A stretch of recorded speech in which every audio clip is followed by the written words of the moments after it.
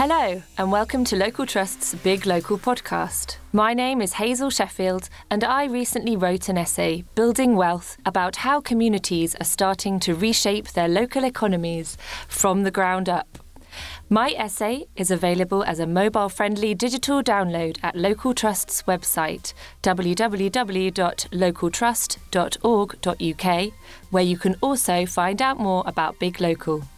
Local Trust asked me to introduce these themes at a roundtable event chaired by Matt Leach, and here is my presentation about the essay. Welcome to another of what's a growing series of Big Local podcasts. Over the last 6 months or so, we've brought together an amazing array of people to talk about some really fantastic essays. Last month, Jess chaired a conversation about the way in which creativity, the arts and heritage were really making a difference in big local areas. Before that, we've talked about the importance of local infrastructure. At the very start of the series, we had Julian Dobson, didn't we, back in February, talking about the critical role of community anchor organisations in turning places around.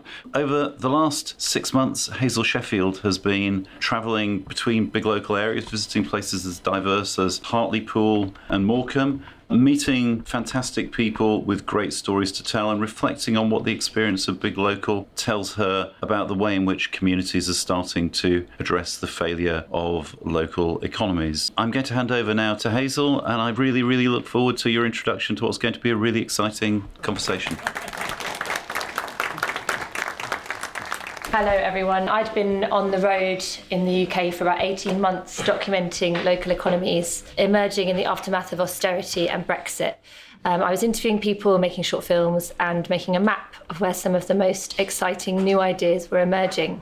I actually met Matt on these travels in Scotland, and he told me about Big Local.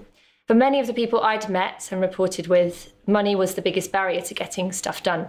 And the idea that someone was giving these communities £1 million and letting them decide what to do with it seemed bonkers and brilliant. Surely by giving communities cash, they would be able to fix everything in the ways they wanted. The reality, of course, was much more complicated. And after I agreed to do the essay, the first big local area I visited was Morecambe in March. And I found a community in the middle of dealing with the crisis that had been brought on by cuts. An ITV newsreel broadcast last winter, nearly a year ago now, showed working mums relying on food banks to feed their children, teachers at local primary schools washing school uniforms and charging parents' mobile phones, and doctors who had seen the re-emergence of cases of rickets and other diseases usually found in developing countries. That's not the whole story, Morecambe. There's lots of amazing stuff going on there among the community, but it quickly becomes apparent when you're confronted with that. It's not really appropriate to talk about growth. The metrics that I was going out with weren't able to describe the reality that I found. Inclusive growth implied that the system was working in some way, something was growing, when actually the opposite was true. Some economists are starting to describe this reality. Maybe some of you read David Pilling's excellent book, The Growth Delusion, which is about the limitations of GDP, or Thomas Piketty and his work on wealth inequality, which helps explain why voters who felt excluded from the economy are seeking radical alternatives like Brexit. I also visited a place called Thurrock in Essex, where 72% of people voted for Brexit. And Neil Woodbridge, who runs a social enterprise for people with disabilities there, told me that people voted for Brexit in Thurrock because they felt like the government had forgotten about them. He said it wasn't anything to do with racism. It was about you lot in London with your high rents and your stupid mortgages.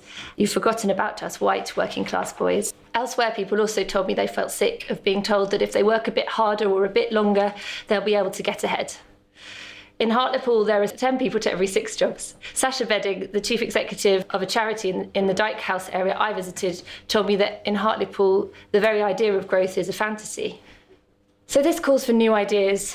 Not far from Morecambe in Preston, some of those new ideas have started to surface. In April 2017, I wrote a piece for The Guardian about Preston Council, which had been trying a new way to keep money circulating in the local economy. Preston councillor Matthew Brown, who kindly wrote the foreword to the essay, worked with the Centre for Local Economic Strategies to identify where money was leaking into the coffers of multinational suppliers. Then the council took steps to plug the leaks by switching procurement contracts to local businesses. The story of the Preston model has been picked up by the Labour Party, which now has a community wealth building unit, and reported on across the press as a potential solution to the problems of globalisation. But actually, very little work has been done in the UK on how these ideas can work in smaller towns and rural areas, where there are fewer anchors with spending power like police stations, council buildings, universities and hospitals. These places need a way to do community wealth building that doesn't rely on big anchors and budgets. In the US, a non-profit called the Democracy Collaborative has been working on this idea. They have found that smaller communities can start to create chains of value by turning income, such as big local funding, into assets. The big local areas I visited were already doing this. At the Exchange, a creative centre in Morecambe, 2 young women called Becky and Jo had been crowdfunding to buy empty buildings and turn them into workspaces for artists and entrepreneurs. In Hartlepool, Sasha Bedding had been looking to match the big local money with other streams of funding to buy houses, to provide stable rent for members of the community. And in Thurrock in Essex, Andy Blakey and the Grays Riverside Partnership have invested in the Lightship Cafe, which trains young people struggling with mental health to work in the kitchen. But assets don't always need to be physical buildings. They can be people, like Connor Hammond, a young grime artist. He was supported by Grays Riverside to open a recording studio in Essex that has provided a safe space for young people involved in gangs. Or Callum Hills, the young man on the front of the essay. Big Local is supporting him as he trains as a youth worker in Hartlepool. This is the wealth in the title of my essay. Wealth comes from not having money, but from the ownership of the means to make money or ownership of assets that pay returns in the long term. In 2017, Oxfam found that 82% of wealth generated across the world went to the richest 1% of the global population. Big Local is a rare opportunity for people excluded from this wealth to start to create their own. We cannot bury our heads in the sand and believe that economic growth for most people works. Brexit is the biggest warning of the consequences when we do. But for community wealth building and other alternatives to take root, communities need to have access to fresh ideas and frameworks through training and sharing knowledge. They need to have the funding and the support to start to invest where it counts. Big Local is only the beginning. So that was me introducing my essay. Listening to all of this were Rosie Carter of the community politics advocacy group Hope Not Hate, Matt Buckham of Bromford, a large social housing landlord, Jo Earle of the think tank Economy, which seeks to make economics more accessible and easy to understand, Becca Antink of the Public Services and Communities Department of the Royal Society of the Encouragement of the Arts, Manufactures and Commerce, also known as the RSA. Also listening was Jess Prendergast of community project organisation Onion Collective in Watchet, West Somerset, and Dan Spencer, chair of the West End Million Big Local in Morecambe. Here's the conversation we had, chaired by Matt Leach of Big Local.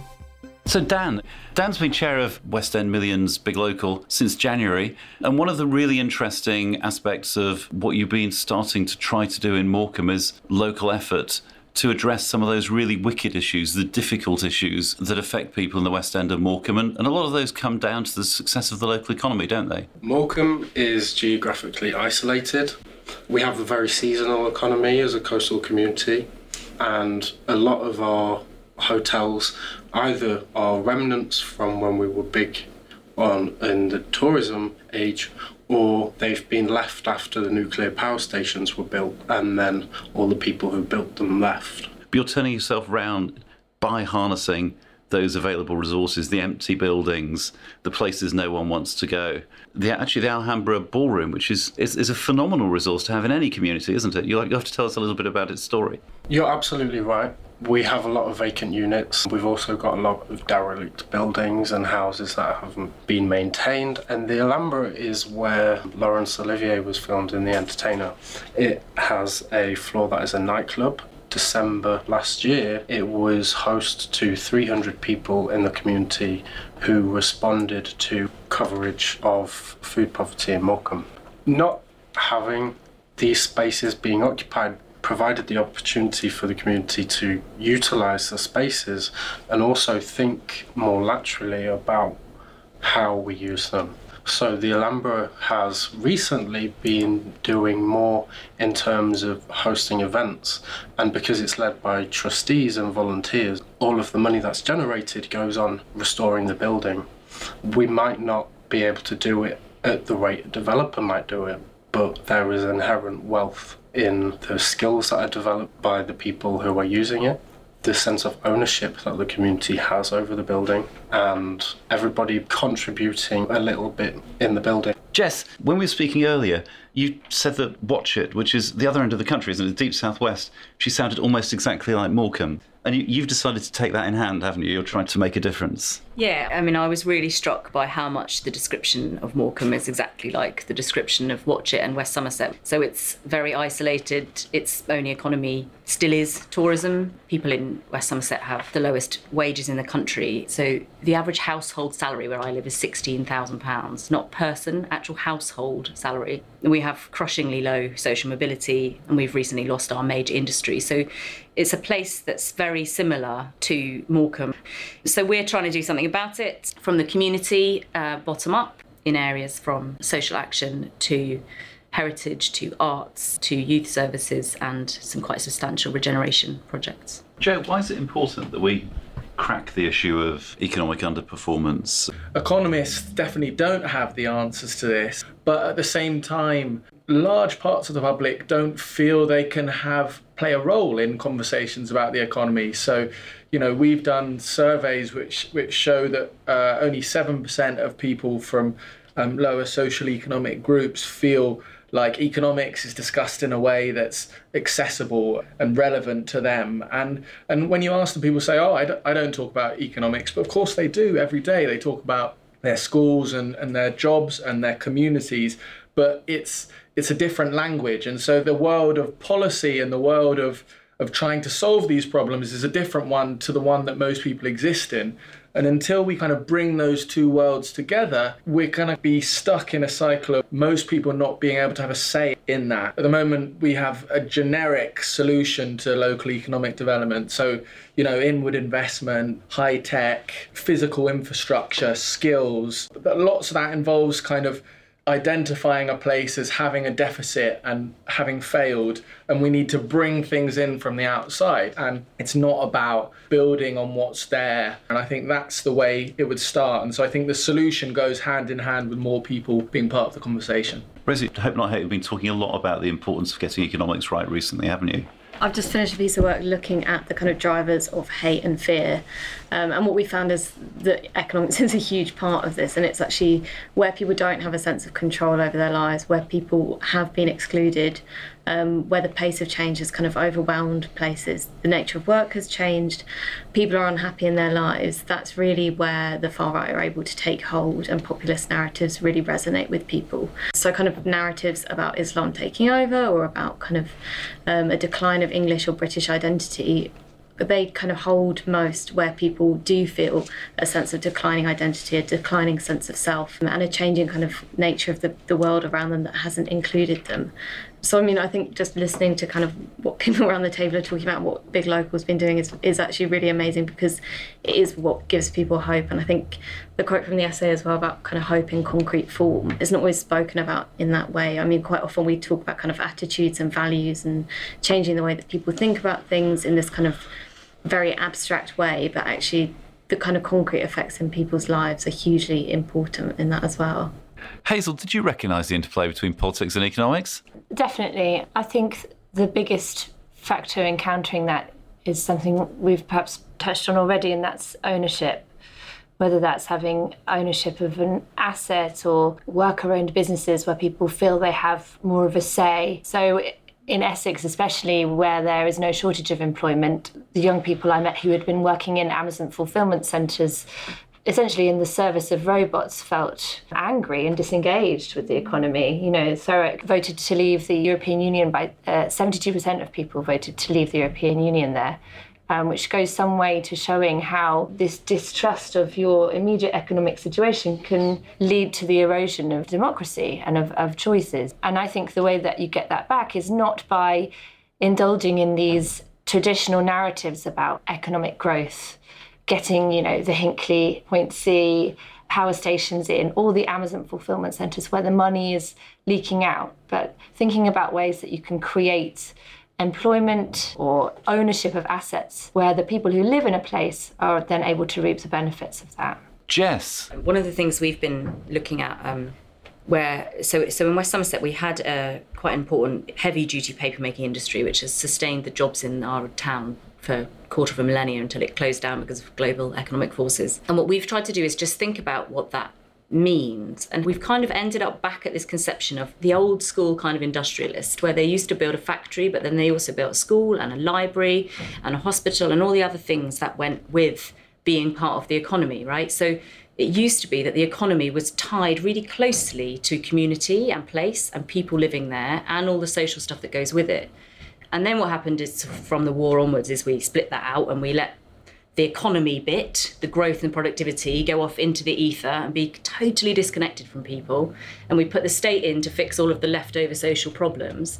And now the state's retracted, more so in places like West Somerset and Morecambe than anywhere else. There's nothing left. And we're surprised that there's this kind of huge disengagement and it's not working. How do you build that back in? How do you build a community industry? And we're looking, again, like right at the assets, looking at what was it about this place that made it work, looking at how you invent a new industry that's relevant for the next 250 years. So forward thinking, not isolationist, completely forward thinking, part of a big global economy, but tied really, really tightly to people, so that that gap that's opened up just, over the last 50 years, really, it's kind of a blip, can be overcome again. Becca? Yeah, and I think those reflections speak really powerfully to some of the examples of community wealth building that have been put into practice in the UK and in the States in particular, where, rather than trying to lure in those big global multinational companies who don't have a connection to a place, actually looking at how you develop and grow and support the assets that are already there, whether that's local businesses, whether that's other kinds of infrastructure. It's really important as part of all of this to think about the role of investment and the role of the state. And actually, inclusive growth is not a way of getting around vastly underfunded public services and a complete lack of an investment where it's needed in all of these kinds of places. We need to look at how we value this kind of investment and look at how we value democratic engagement and how we value well-funded, effective public services. And actually, that underpins inclusive growth, which in turn feeds back into all of those things. Matt's been invited. Actually, you're a regular at podcasts here, aren't you? And one of the reasons we've invited Matt Buchan from Bromford back around the table is because housing associations are a really interesting place as players in communities, because unlike local authorities, arguably, you can't walk away. Your homes are stuck there. Your tenants are there. You've got to engage with them. Are you helping people become part of a new community-owned economy? Intrinsically, our ethos is about inspiring our customers to be their best, and part of that is engaging us and them with their local community.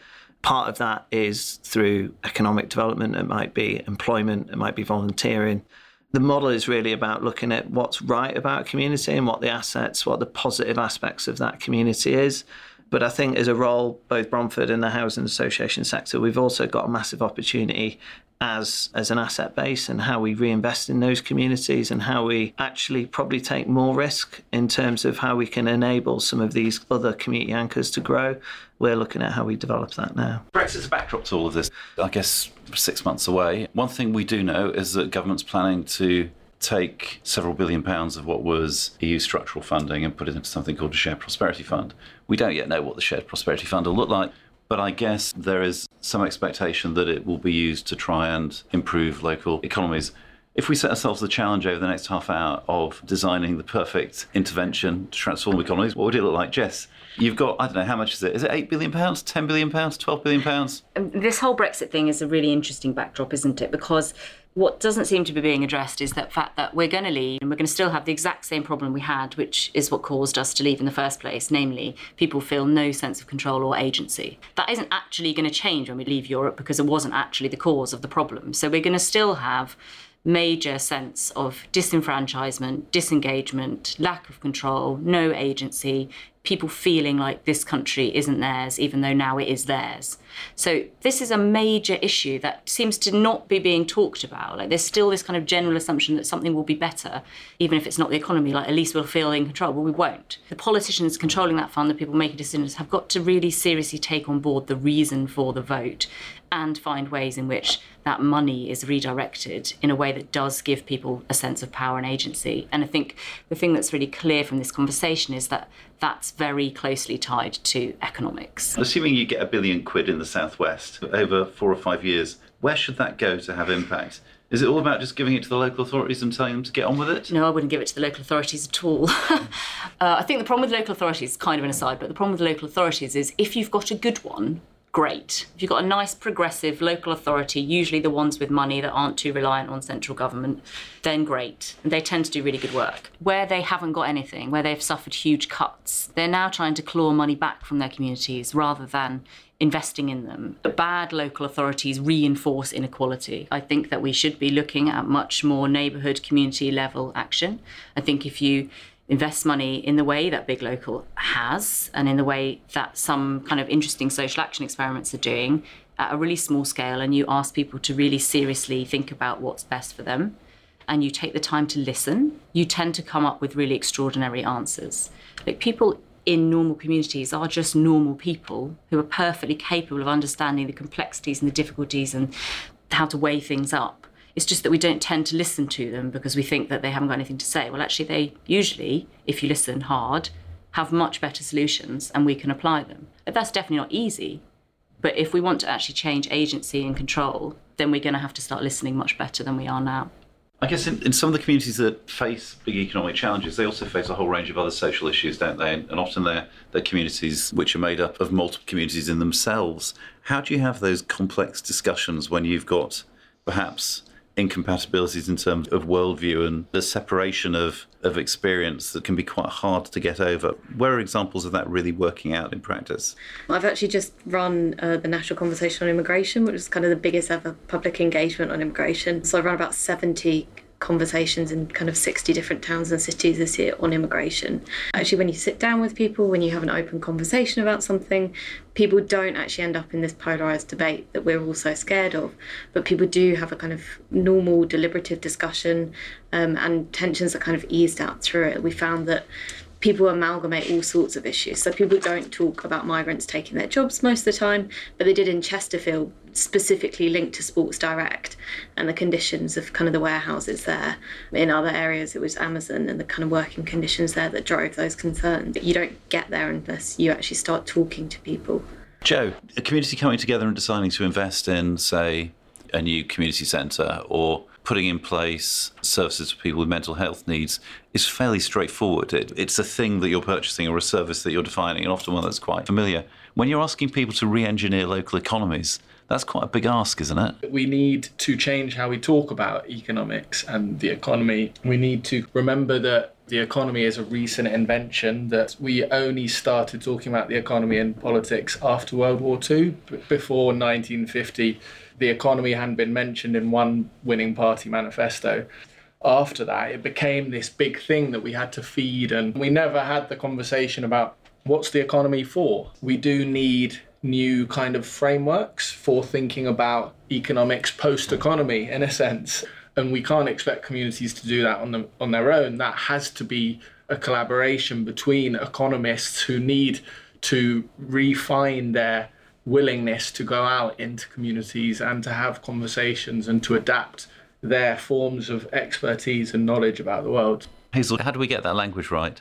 I don't know if it's a choice. With everything that's happened with Brexit, these things are kind of happening to our economy, especially in the aftermath of austerity and horrendous government cuts. These communities are finding solutions one way or another to things. And actually the question is, how do you give them the resources to build on that without stifling it? People supposedly voted to take money back from the EU because they thought it was going to fund the NHS. So there's obviously this sense in the country that our public services are criminally under-resourced. And I think if you speak to teachers or doctors, that's probably the case. So some of that money needs to go towards redressing that balance and actually giving these people enough money to do their jobs.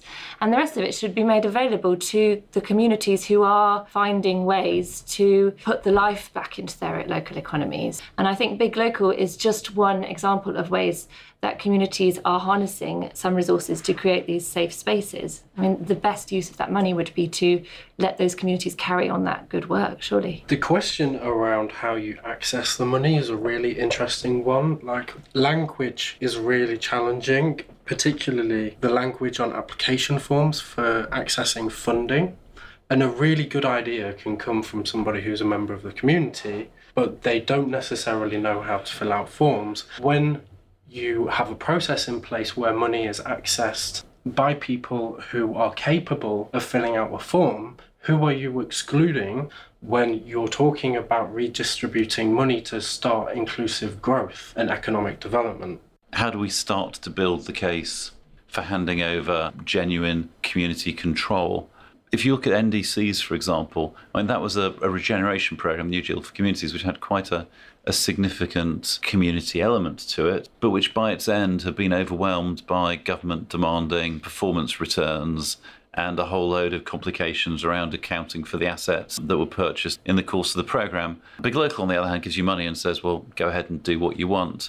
I'm not sure that government necessarily would absolutely buy into that as a model. We seem to be stretching towards something. Jess, you look like you've got the answer. I wish. I don't have the answer for everyone, but what we're trying to do where I am is find a way to collaborate between anchor organisations, the representative kind of democratic bodies, and the business and civil society communities in our town, which takes quite a lot of marshalling people into a room and having quite serious and sometimes difficult conversations. But we've actually found that in not that long, and with a bit of bravery about those conversations, you can make some quite serious headway in getting people to a position where they can agree on what needs to be done. So I don't think it's about trying to find a way to give it to the community or trying to find a way to give it to the local authority, trying to find a way to give it to someone else. In all of that, you're bound to have these power problems. Making all those parts of the whole, all of those players in the economy work together and come together to think about their economy is how you change things. Not decide who you give it to and which one should make the decisions, because that way everyone, or most people, are left feeling this complete lack of agency that's the problem in the first place. I guess, Dan, is probably not breaking any confidences. It probably took Morecambe about 5 years, didn't it, to work out not just what you wanted to do, but how you could effectively work together. And there's loads of brilliant stuff happening. It took a while to get there. And if this had been a short-term government-led funding programme that was in and out within 3 or 4 years, you probably wouldn't have got to where you are now. So there's something about time, and maybe there's also something about support, so a willingness to not just provide money, but also provide access to the sorts of support you need. There's something about an investment in people to get them to that. None of that's that hard. Like, that's all the stuff that we do as a society all the time. It's what we do with our children. It's what businesses do all over the place when they're trying to be innovative or entrepreneurial. None of this stuff is like, wow, what an extraordinary idea. We should go and talk to people, listen to them and get them to come up with ideas. Like, that's just kind of basic being human and having social interactions in society. And I just think we need to be a bit braver about that, a bit more confident about that, a bit more believing in people. And if we do that and put some, money and investment in trying to find them and support them, then of course people can do this everywhere. And people are doing it everywhere. So I play football, and the people who run my football teams are so organised, and they put so much of their life into it, and they're so effective at organising diverse groups of people to regularly be there on time, week in, week out, snow, sun. So the people are there all over society. But I think, again, it's that divide between economic development and everything else that people do, and most people look at that and think, oh, that's not something I do or I organise. And so it's about, again, bringing those two worlds together. Hazel. When I was in Hartlepool, actually, that didn't exist to the same extent, and the locally trusted organisation, which had done a lot of work with the young people to, rather than teaching them how to write budgets and to do minutes for meetings, teaching them how to have conversations with people, how not to storm out of meetings, or how to organise yourself to turn up to the meeting in the first place. And probably the parts of the country, like you're saying, the people that need this the most, those skills aren't a given. On that, I can testify to the fact that it takes a longer time for communities to develop. I think inclusive growth is ultimately about overcoming barriers. In our area, some of the things we've considered a barrier, like an empty shop, can be used as an opportunity. So now we have businesses which most of their income is from online. They're occupying spaces because it's cheap.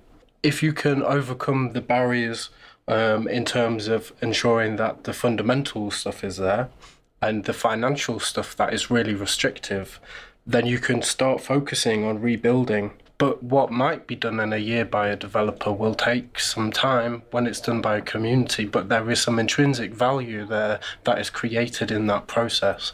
That was a fantastic conversation. There are so many different dimensions to the challenge of creating inclusive growth that we could almost run on a podcast on any one of them. We're back again, probably in a month to 6 weeks' time. We've got some fantastic new essays coming out over coming months, including one on sport and community, something that's a completely different subject, but equally important, as Joe said. Also really excited to have David Boyle rejoining us in the essay series. He's about to start work on an essay on democracy and legitimacy. And if that doesn't get you excited, nothing will. Thanks very, very much to all of you for participating, and look forward to the next podcast in about 6 weeks' time. That was the roundtable discussion of my essay, Building Wealth. We heard in that discussion that similar problems are plaguing communities throughout the UK, from Morecambe to Watchet, even though their history and their relationship to industry might be very different. Up and down the UK, people are suffering because of low income, poor job prospects, and a sense that there are few opportunities. How do we change this? There are 3 takeaways. 1, we have to believe that people, given proper resources like money and frameworks, are capable of creating healthier economies. As Jess says, if we want to change agency and control, we're going to have to start listening closer than we are now. 2, this will take time, but there's inherent value in the process. Like Dan says, the process builds capacity in the community, a kind of wealth that cannot easily be extracted. 3, through this process, we can start to change the definition of the economy from something that's the preserve of elites to something that is by us and for us. That sense of ownership over the system is the only way to challenge the sense of disempowerment facing many people and places today. Don't forget, if you'd like to read the whole of my essay, Building Wealth, you can find a mobile-friendly digital version at Local Trust's website, www.localtrust.org.uk, where you can also find out more about Big Local. Thanks very much for listening. Goodbye.